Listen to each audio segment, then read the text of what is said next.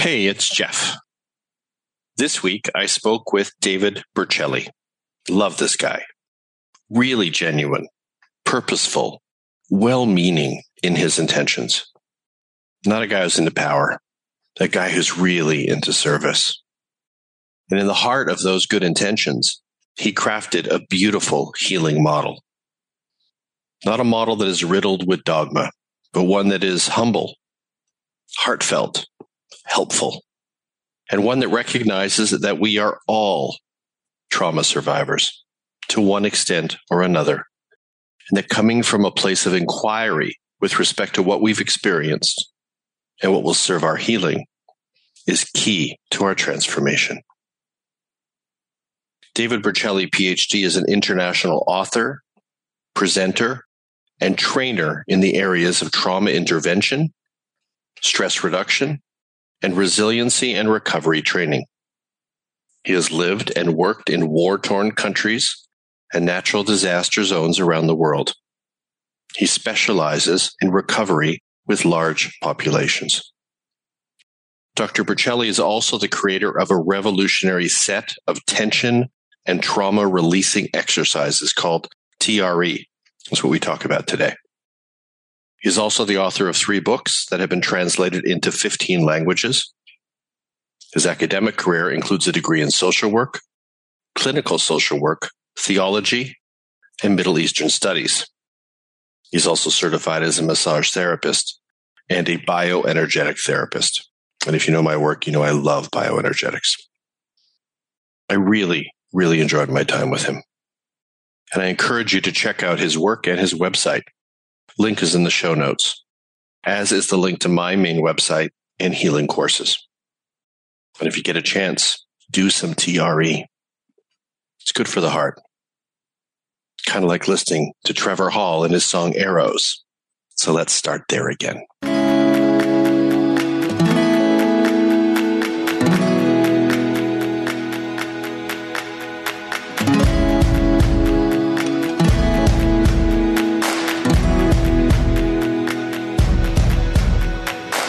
This journey's got me bleeding, a certain kind of feeling. But I can never leave it. Good God, I know I need it.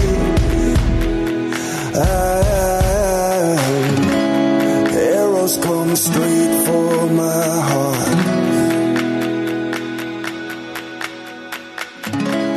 Arrows come straight. Hey, David. Thanks for doing this today. What's shaking? I'm doing quite well, Jeff. Thank you. I thought maybe we would start with just like, what is T.R.E. and who would benefit from the experience of a T.R.E. session? Okay. Just as simply as I could put it, T.R.E. stands for Tension and Trauma Releasing Exercises. And it's a series of exercises that actually evokes a mild vibration or what we call tremoring throughout the body. But it does it at very deep levels inside the human body. And its whole purpose, it has 2 purposes. It downregulates the nervous system, meaning helps calm people down from anxiety or tension. And it actually softens the muscle tissue and relaxes fascia patterns. So it actually relaxes the physiology and the neurology, meaning the nervous system. And our body is genetically designed to do this. We're encoded to do this. So it's actually a self-activated mechanism in the human body designed to relax us during times of stress or anxiety. Great. And in terms of a session, so if I book a T.R.E. session, what do we do in that session? In the session, what generally happens is somebody will be guided through a series of exercises. There are 7 of them, but some people can do just 1 or 2 and activate them. The person who's guiding you through it will be able to observe your body and show you what's most useful for you. But you'll actually do the exercises, and in the very first session, you'll activate this vibration or tremoring mechanism in your body. Then the person who's facilitating this will watch how it moves through the body until it gets to a point of being stuck, maybe like in the diaphragm or in the shoulders or neck, something like that. And then they'll give you self-help interventions to release that stuck pattern so that the tremor can move more smoothly throughout the entire structure to actually calm the whole body down. So it's really just a matter of exercise, activating the tremor mechanism, and then facilitating it as it moves through the body. Got it. It sounds a little bit like I worked with Alexander Lowen, who was one of the co-founders of bioenergetics, and they talked a lot about vibration and grounding and fluidity moving through the body. And does that feel right? Is it somewhat similar to that? Yeah, it's along the same lineage. If you talk about Wilhelm Reich, who first started this observation of the body and the psyche interacting together, and then Alexander Lowen, who studied under Wilhelm Reich, and I studied under Alexander Lowen. I'm a bioenergetic therapist as well. And what I realized is that you can actually take this psychology out because the tremor mechanism is neuroanatomical. It may affect the psyche, but people can still reduce stress, not even knowing what the stress is from, not even having a psychological connection to it, and the body will still react or respond to eliciting its own vibration to relax itself. Got it. So we take it out of psychotherapy and we make it more an experience of physiology, which may often intrinsically interface with our psychology. Exactly right. Without us even having to put words to that necessarily. Well, what's really valuable is many people who have had childhood stress or tension or anxiety just from growing up in a dysfunctional family or dysfunctional world at this point, and they have no story to put to it. It's just that this is how I grew up. So oftentimes the story can be irrelevant or not even known by the individual, and the body can still release its stress. It doesn't always have to articulate a story with that process. So I just want to share my experience with T.R.E., why I've come to wanting to talk to you in particular. A few years ago, I was going through a very stressful time, and I began to work with a bioenergetic therapist who I have great regard for from Quebec. Her name is Louise Frechette. No, Louise well. She's wonderful. She's fantastic. She means business. Yes, she's good. She's good. So we were doing some bio stuff, and I like the grounding and I like some of the anger release work that was helpful for me at the time. But it felt a little bit too invigorated for me in that particular moment. I felt like I needed something with more subtlety. And one of my challenges sometimes with bioenergetics, it's just a brilliant model. Lowen and Parakos really went into a deep understanding of release and armoring and breath and self-possession. And all the things we know about self-expression. But in a way, it becomes almost like it's not even dogmatic, but more of an expectation set that's quite complex. I'm engaging in something and I know what it's supposed to do for me, and I'm kind of focused on letting it do that for me, and I'm going to excavate the holdings and I'm going to release the primal material, and then we're going to have a grounding conversation at the end. So when I worked with Lowen, that was profoundly helpful, and also with Louise, but I wanted something else. So she's also a T.R.E. practitioner, and so she said, let's just try T.R.E.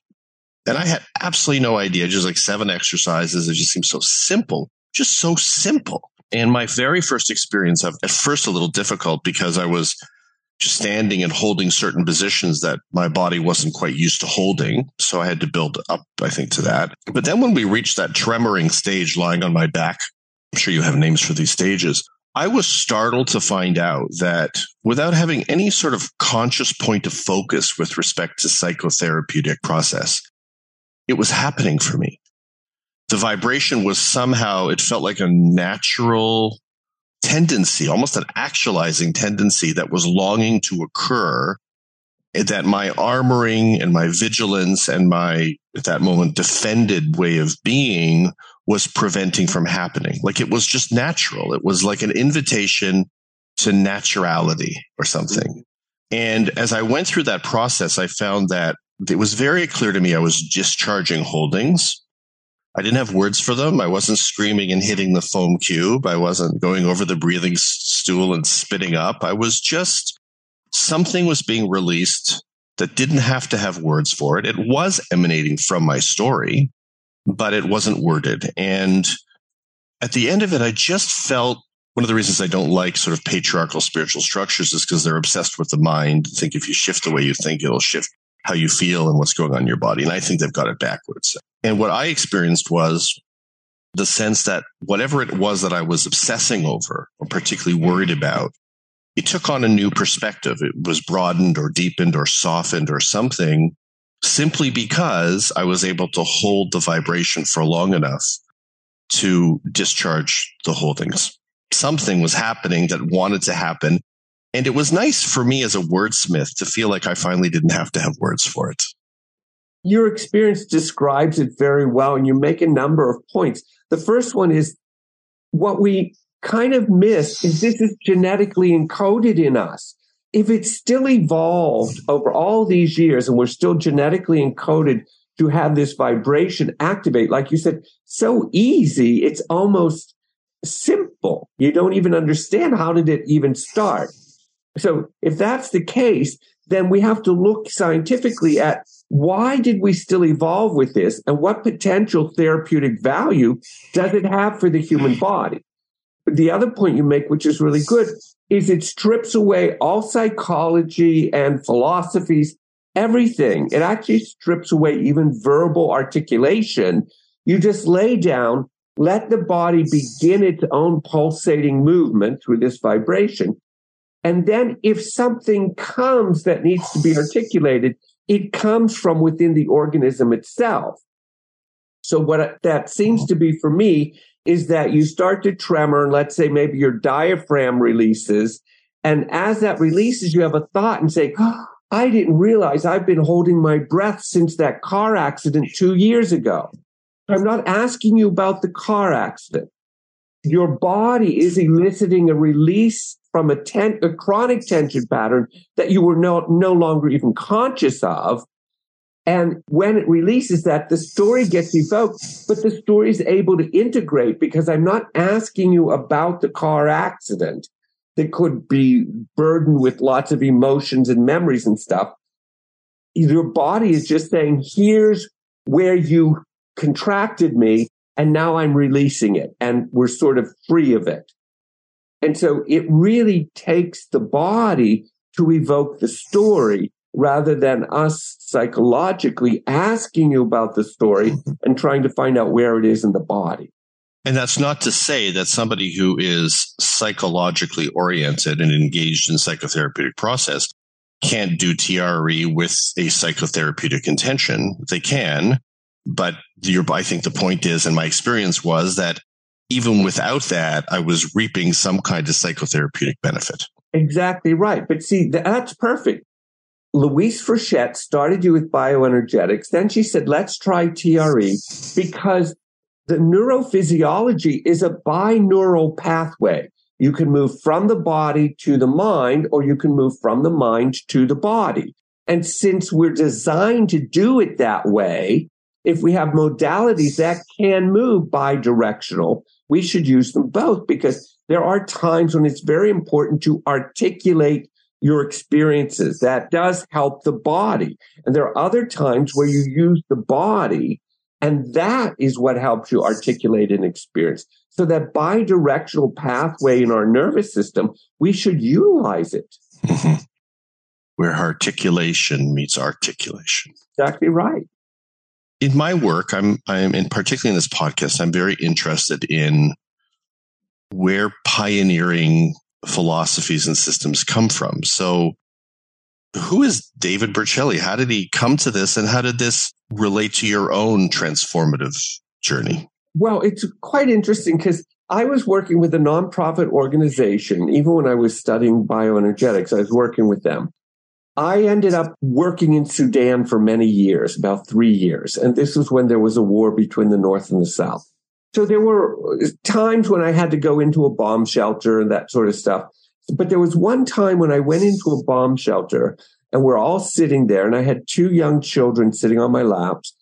They were facing each other, sitting on my legs, and I had my hands on their backs. And I could feel in their bodies, they were tremoring as though they were shivering from cold. I mean, because the bombs were loud and they were terrifying and the children were afraid. But I could feel this shiver going through their spinal column. So I looked around the room and I saw that all the young children were shivering or tremoring freely. But when it became about the age of 9, 10, or 11, you could see that their body was starting to shake, but they were resisting it, trying to hold on to it. Then when I saw the adults, absolutely none of them were shaking at all. So when the bombing was over, we came out of the bomb shelter, I asked a few of the men, I said, do you ever shake the way the children do? And they said, oh, no, we don't do that because we don't want the children to think we're afraid.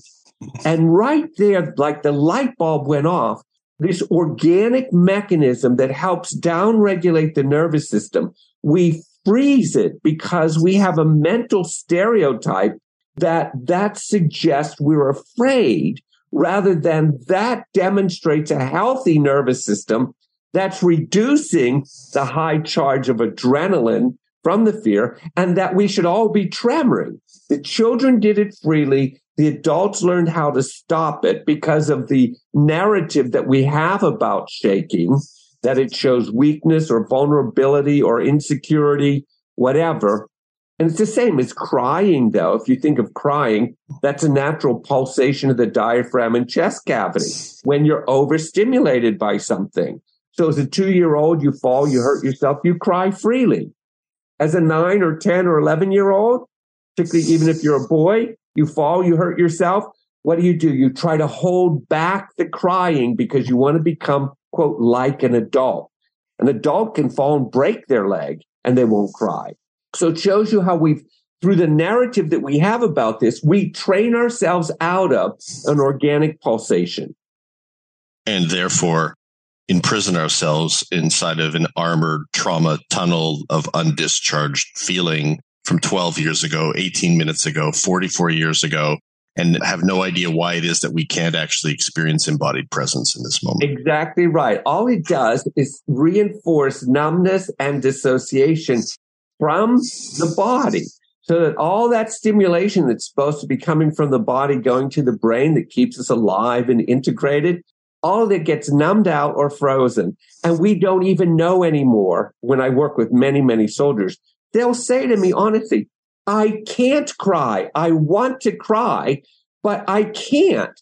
And what they're really saying is my chest cavity and my diaphragm have been so trained to be locked, they can't pulsate anymore to produce the sensation that we call crying. They actually literally physiologically can't cry, even though psycho-emotionally they want to. And it also makes sense. I mean, vigilance and vulnerability do make strange bedfellows. So if their job requires them to be armored, then going into that very vulnerable open state makes them possibly, it's not true, but would seem to make them more at risk of being attacked and not being able to be vigilant enough to protect themselves. But you and I both know what happens once the material accumulates too much. You actually become less present because you're so bunked up with old unprocessed material. Right. The military could do easily, and I've taught this to a lot of soldiers pre-deployment. I said, look, you're going to have to go out in the range or wherever you're going. Your life could be in danger. You do want to freeze from your emotions. You don't want to break down crying while you're holding a rifle. But once you get back behind the wire and you're in safety, that's where you want to discharge, because you come back and you clean your weapon. You've got to also clean the inside of your body from what it is you put in it while you're out in the field. See, so I try to get them to recognize how respectful they are, that their weapon keeps them alive. And I'm telling you, your body will help keep you alive as well. So I try to help them understand that there's that process of, yes, we still need to freeze and dissociate, numb ourselves in certain circumstances in life, even in a car accident. You want to go into a numb response if you've hurt yourself, and your body does that automatically. But after you're safe, you want to come back out of that. You don't want to live in that state for long periods of time. Absolutely. I called that conscious armoring in Soul Shape, my first book, Soul Shaping. That, it's like you're going to hang out with the horrible family members, put on a little armor. But just remember to take it off when you get back in the car. Very well put. That's absolutely beautiful. If we could just learn that rhythm, if we had a medical narrative that taught us that rhythm, because it doesn't teach that at all. or it'll give us medication to move between one and the other. One medication to numb yourself, the other medication to enliven yourself. But the organism knows how to do that pulsation naturally.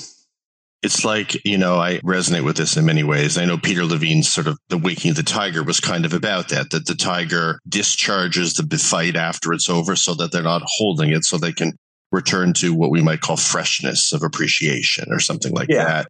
And I did it as a child. I was a master tantrumer. I had it in my mind body to discharge all the craziness around me and that it wasn't mine.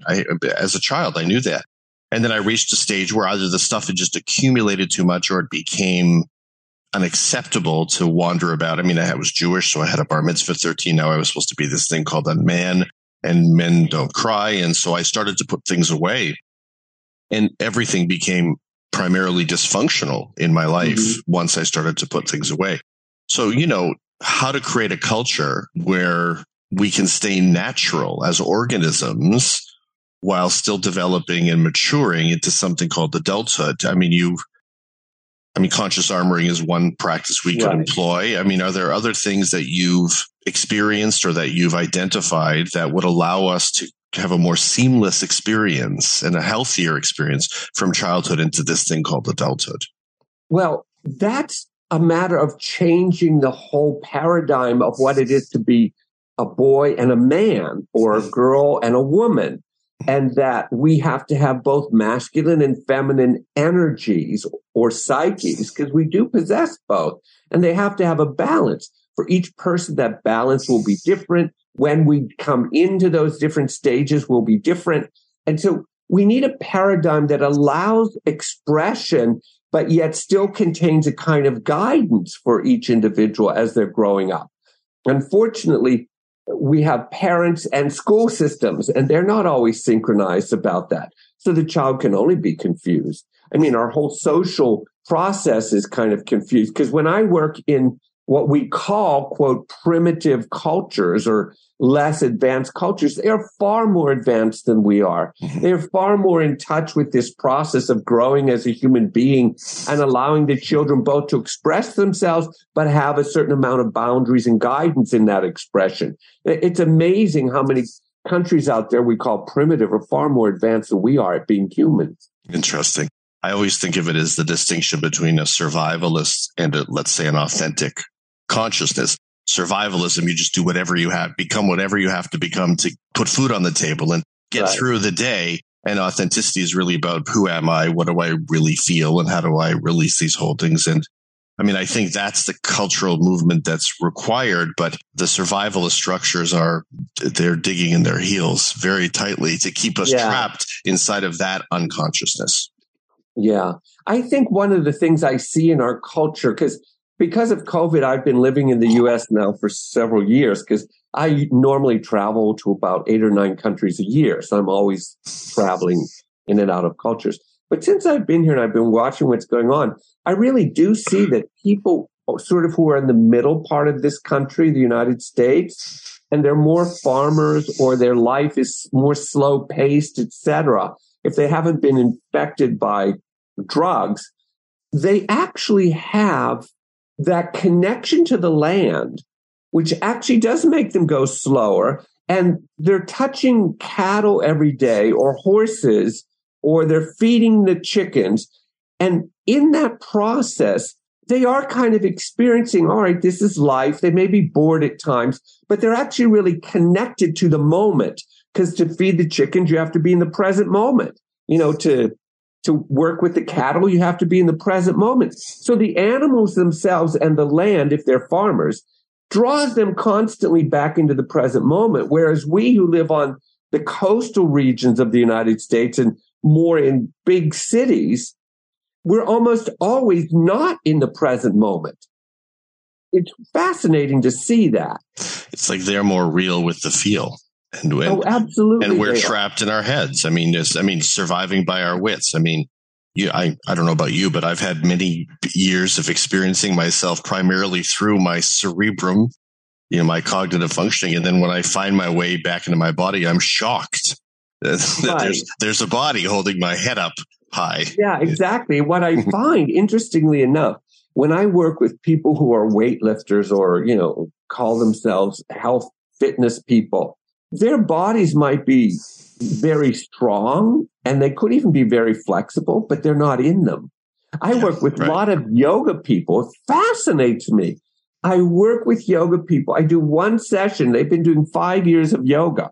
One session of T.R.E. gets them deeper inside their body than 5 years of yoga. And that's not to say anything bad about yoga, but it's to say something about the way we take up yoga, which is we learn how to flex the body, move it, stretch it, etc. But that doesn't mean you're inhabiting the body. Absolutely. I mean, the roots of yoga are fundamental to the patriarchal spiritual structure. I believe yoga is for most people a spiritual bypass technique, actually. And an emotional bypass technique. I mean, if you think about, I remember I had this one experience with a buddy. We were in downtown Toronto with this place called Down Dog. It's a famous yoga studio. We're in the back and we were laughing. We were just joking. We were laughing. We were glared at by this particular teacher. And then we kept laughing. And he came to the back and he said in a very fierce way, and I knew about this guy. This guy had a very troubled life. And the way that he was managing his stuff was to tighten up, armor up, and become a great, brilliant Ashtangi, transcending the human fray, allegedly. So he looked at us very, very seriously and he said, there is no laughing in yoga. And I understood then, it was almost like the moment you had with the kids. I understood that this yogic thing was built on a foundation of emotional dissociation. You were going to perfect the body. You were going to armor and strengthen the body. You were going to become the fittest motherfucker out there. But your connection to your felt experience was deliberately going to be diminished. So it's very tricky. You got to be very careful why you're doing it when you're doing it so that you don't end up being the most advanced yoga in the urban center you live in while being completely disconnected from your unresolved material. It's fascinating. I mean, yoga is very good. Bioenergetics is good. T.R.E. is good. But even in all of these body-focused behaviors, you can find people dissociated and use them as an escape and as a way to fool themselves, and I don't mean that bad. I mean, we all do that in some way, but to fool themselves that they're becoming alive or more real or more grounded. So it's interesting how the human person can take almost anything and use it to what they think it will do for them or should be for them. And oftentimes we can just use even body modalities to actually desensitize ourselves from our bodies. So we're a very tricky species. We are. We're the masters of the bypass in every single form. So just back to, so you have this moment in Africa, you have this understanding or insight of tremoring. How do you move from that to developing and pioneering? I mean, you're a pioneer, David. So how do you become this pioneer, and what did you have to overcome in the world itself with respect to just bringing this new pioneering? Yeah, living in Sudan and other countries in the Middle East and in Africa, I lived in numerous countries. They were not, quote, what we call Western oriented. So psychology didn't really work. I am a clinical social worker. Counseling didn't work. Psychology didn't work. It didn't fit their consciousness. That's not how they thought. That's how we think in the Western world. And so I couldn't use psychology. And if I didn't know the language, because in Sudan, although I speak Arabic, there were 4 major languages that were going on. So sometimes there were translations going down the line. So I couldn't use language. I couldn't use the psyche of the Western world. But these people were seriously traumatized, and by the millions, honestly. So you could have whole nations who are traumatized. And I thought the only thing I have available is the body that's in front of me. And the only way I might be able to teach is by actually performing the exercises, then becomes a visual language. They just do what I do, even though they can't understand what I say. So I had to put together simple exercises. The goal is to evoke that tremor response in the body. The simple exercises, they had to be almost simplistic because everybody had to be able to do them. Old people, young people, people who might have physical limitations or restrictions. How could I get the simplest exercises put together in a routine where in the end, they all tremor and they recognize the exercises were for the purpose of evoking the tremoring, not for the exercises themselves. And that they could feel an immediate response that this feels right. I don't understand it. I don't know what's going on, but something in me tells me this is right. And so that's how I ended up over the next several years trying to figure out how to put together that exercise routine through hit and miss practicing, studying the structure of the human body because I'm a massage therapist as well. So I was trying to figure out anatomically what muscles are linked with what muscles and how do we get the core muscles inside the human body? How do we get the tremor mechanism to evoke that deeply in the human body? So it took about 4 or 5 years to work that out. I read a lot about callings or sacred purpose. I mean, why has this become David Berceli's work in this life? Does it make sense with the way you understand yourself as a soul, as an organism? I mean, is this, I presume it's the right path for you, but only you can tell me, is it? And I mean, where does the impetus to want to bring something like this to the world come from in you? It's clear you're self-originating. You're not copying everybody. You're figuring it out yourself, but why? It's kind of interesting. I feel like I stumble my way through life. It's not like I have a plan or I even know what I'm doing, but I stumble myself through life in the sense that I just ended up in these places where there was lots of trauma. I myself was traumatized, obviously, because I lived in several countries where there's a lot of severe political violence and war. So I became one of millions of traumatized people. So part of it was a goal to figure out what do I do for me to stay alive in these situations? And then what would I do with my friends and colleagues? I had friends, families that I lived with who were being traumatized. So it was almost like a personal commitment to myself and to these people I lived with and came to love. We're going to keep ourselves alive. We're going to stay alive in these situations, no matter how difficult they are. That then moved into, because I did it for about 3 years in the Middle East before I even wrote my first book, because I wasn't interested in writing a book. I was really interested in the practice of this thing. Only when I came back to the Western world did somebody say, you need to write a book about this. So I tediously wrote a book, which I don't like doing, but I did it in the most simple form. So it actually evolved almost by itself. But the thing that's interesting to me, Jeff, is no matter if somebody right now laid down on the floor and they started to evoke the tremor mechanism through my guidance, I would still be fascinated. I would want to see, how's it moving? What's blocking it? How do I help it move easier? So for some reason, I still haven't lost that fascination. I get completely lost in the present moment when I'm watching somebody tremor. And I love that feeling. I'm just lost in it. It's not almost till it's over that I realize I just got totally absorbed in trying to figure out still, how do I help this tremor mechanism move through this particular body? So there is something, if you will, a calling about it, or maybe I was destined to do it. I don't know. But I still have an excitement and fascination after 25 years of doing it. So there's something in it for me. That sounds like sacred purpose to me. That's for sure. Yeah, it sounds like absolutely. You could call it that. And maybe we've touched a bit on this, but so you've worked with so many tremorers and seen, I'm sure, so many, distinctions between the way people manifest or disguise or defend or armor themselves, how they appear, say, before T.R.E, and then something closer probably to their original face or their authentic self afterwards.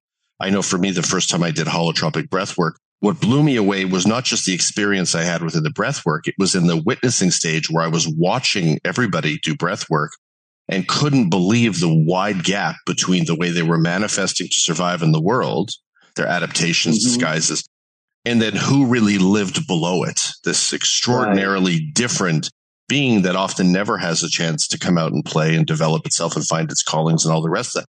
And I get culturally that various economic and political factors, they benefit from us being dissociated from our true core empowered self. That's getting more clear, I think, to all of us now, how this game is played. You know, if you're filled with self-hatred and disconnected from your center, you're much more manipulatable than you are if you're centered, spacious, and authentic. Is there any hope for us, David, to close the gap or bridge the gap enough that we can save the species from its own trappings? Well, that's a complicated question because you're taking in politics and economics and all those other things. I really feel that sometimes if people are brought down to the most basic forms of life, they're closer to their authentic self than if they've got this big buffer of wealth or comfort or whatever where they can stay dissociated, because there is such a thing as what we call post-traumatic growth. And that means that somehow you grow through difficult experiences in life. And post-traumatic growth suggests, the research that they've done, is that people become better people after the trauma or by going through the trauma. And this may be a little bit more to your point. People say they have had spiritual experiences, whatever they mean by that. Spiritual experiences as a result of going through these difficult moments in life. So simple example, I work with a lot of women who have gotten divorced. They've got 2 children as an example. They're trying to raise them by themselves. So they're raising the children. They're usually going to work to pay the bills, and they're trying to go to school to better themselves. 5 years after the divorce, they'll say, ever since that divorce, or because of that divorce, I discovered how strong I really am. Well, that's interesting. So now they're reframing that experience of it collapsed my life, it was terrible, to that experience now changed the way I appreciate me in life. So that's one simple example of it. But another one would be, if I were to say I had a spiritual experience, what they're calling that is a reframing of I now feel bigger or more connected or beyond myself and connection to something bigger than me. But I got there by collapsing the little me inside that only collapsed because of the trauma. You see, there's a paradox here. Are we going to get better? Well, trauma could make us worse, but working through the trauma could make us a better species. Where possible. Absolutely. And making the conversation about trauma and regulation and tremoring a natural part of and socially acceptable, not shamed and shunned and all the rest of that. But I think that the bridge, from my perspective, so where we can reach a place where we're bridging, say, transcendence and immanence, which is sort of what we're talking about, is embodiment. Those who don't go, and not just getting stronger, as we discussed earlier, and more fit in the body, but being more truly emotively connected to the body, strengthening the sense of self in relation to your feelings, somehow for me is the bridge to that more expansive place. When you try to jump up and away from the body to do it, then that's the bypass that has no foundation and it comes crashing down to earth. So I think that's what we're learning now. People were talking about trauma forever, but now we're starting to understand the relationship between healing trauma and embodiment, and that coming down into the body, really feeling safe and secure, grounded, and clearing out the emotional debris becomes a bridge to awakening that's actually sustainable. Yeah. Now, if you want to put that, we're edging between spirituality and physics. When we talk about physics, we can talk about vibration. Everything is vibration. That's already been proved by physics, the science of physics. Everything is vibration. Well, what does that suggest then if the human organism lays on the floor and it begins vibrating? And when it vibrates, what it does is it releases tight tension from the myofascial patterns. Well, if it's releasing tension, is that changing the vibrational frequency of the human person? And if it's raising their vibrational frequency, is that making it easier for them to be in touch with the frequencies, if you will, of the planet, of plants, of other humans? Are we, in fact, by our very nature, designed to expand our vibrational frequency? And in that expansion, we automatically feel the connection. There's no effort. It just happens. And the reason we have depression or other difficulties is that the organism is squeezing itself so tight that the person can't feel the connection. That squeeze has got to loosen so that the vibratory frequency can raise, and then all of a sudden they're connected with the vibration of the earth and of other people of our species, animals, etc. So there's a suggestion already in the field of physics of what we've been talking about in terms of psychology is grounding, being in the body, being fully alive. Well, is that actually producing this altered state, if you will, of connectedness to something bigger than me? Interesting. I mean, I've often said depression is frozen feeling. So the thawing out of that feeling is sort of becomes the bridge. And I know Lowen and I talked once when I worked with him in his office in Connecticut, and he, I said, look, what do you do with people who are really deeply depressed? He said, it's challenging because in order for them to reach the place where they're not going to be depressed, we have to energize them enough to clear the holdings in order to feel connected to something outside of themselves so they don't feel so tight and isolated. But because they're depressed, it's very hard to energize them. So maybe TRE is a nice bridge because bio could be very vigorous, very activated, very intense, and quite terrifying for somebody and something not even accessible to a super frozen, armored, embodied experience. Whereas I think my experience of TRE, and that might have been what was happening for me. I think maybe I was feeling a bit depressed, and it was just a much gentler easing into the realm of feeling, which I was feeling very cautious about, that became then an invitation to release in a way that didn't feel so terrifyingly intense that I had to flee it. Right. That's a great example. See, when we do TRE and we evoke the tremor mechanism, our goal then is to regulate it at the speed that the individual can find it pleasurable, that they can integrate it. And so if they're frozen and they start coming out of freeze too quickly, they'll just get scared.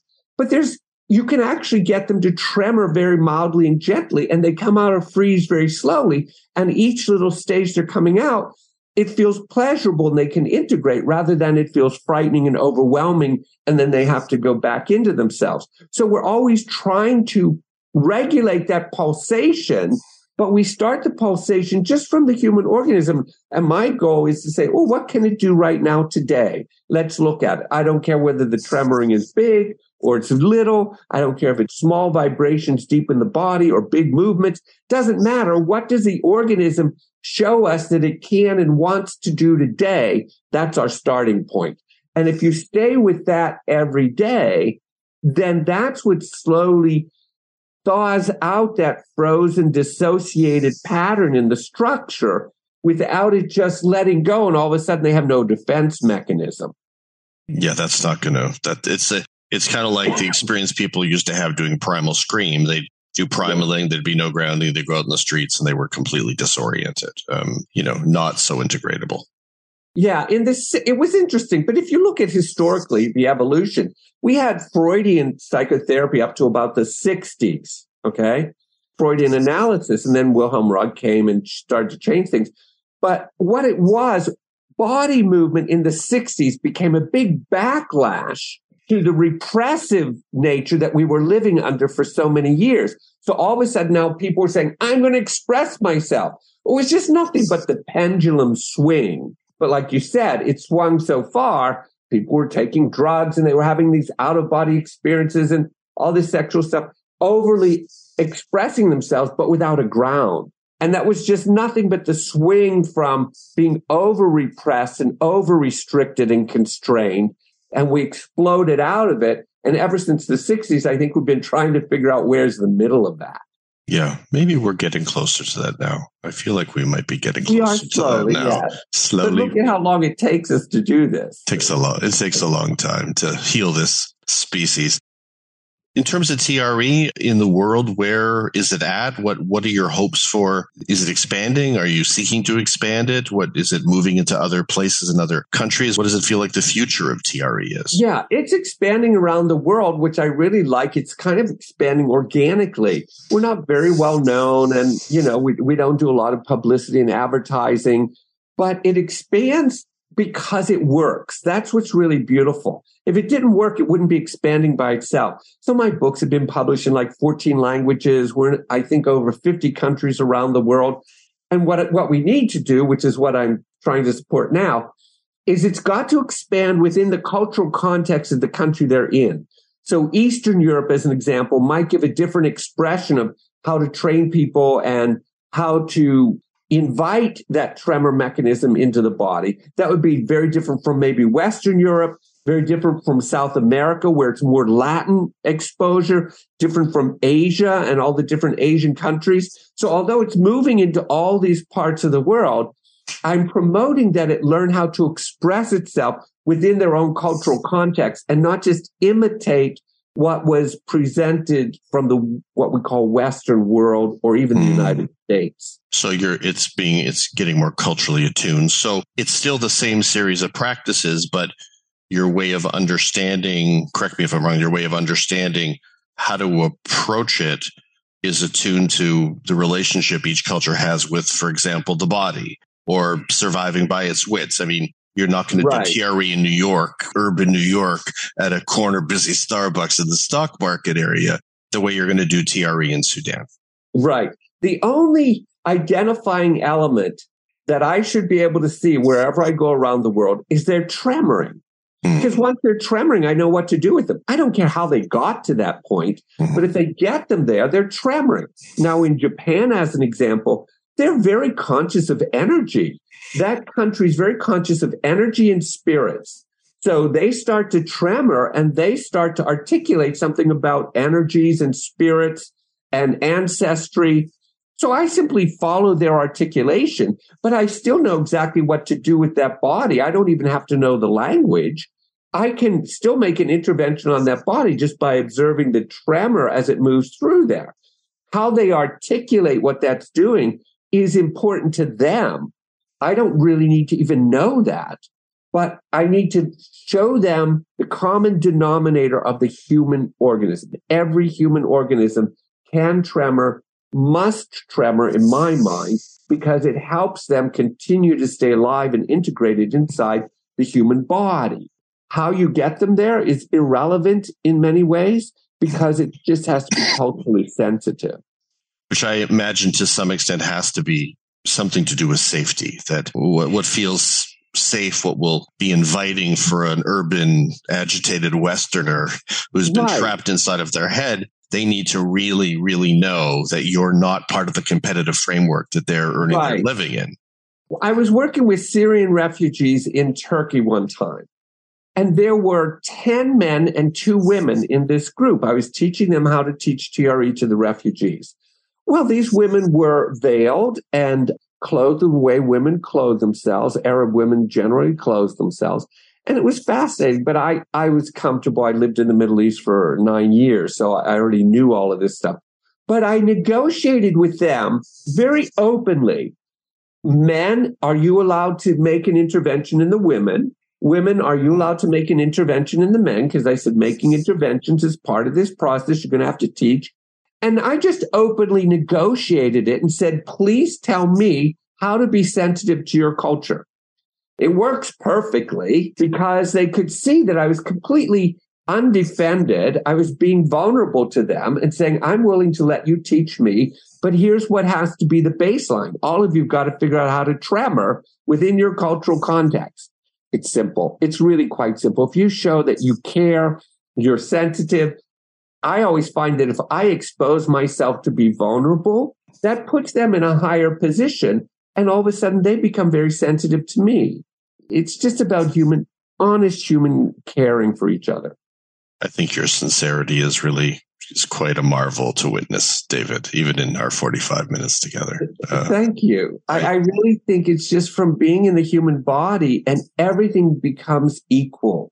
Every human organism is equal. I don't care who comes to me, if they're from a high status or low status. I'm fascinated at how do they inhabit their body. Doesn't matter. Fantastic. Sounds like you're the pioneer that found his way home. Anything else? No, that's it. I think hopefully people have got something of value from this. Mm-hmm. I think if we were to say anything in the end, and both you and I would agree, if we can truly inhabit our bodies, we would see the equality of humanity. We would have no more divisiveness for any reasons, whether it's sexual or racial or genetic or national. All of that would dissolve because I can go to any country and have a whole group of people lay on the floor, get them all to tremor, and you would have no idea what country they were from, what political persuasion they belong to, none of it would matter because you'd be looking at an alive human person. And collectively, we became one human group trying to come towards aliveness. Beautiful. Tremoring as the great unifier. Finally, we found it. Finally, we found it. Thank you so much, David. I'm so excited to bring your work to the world. Thank you. I appreciate the interview. The dark is all around me, but I'm so glad it found me. Yeah. Over the moon and through stars, arrows come straight for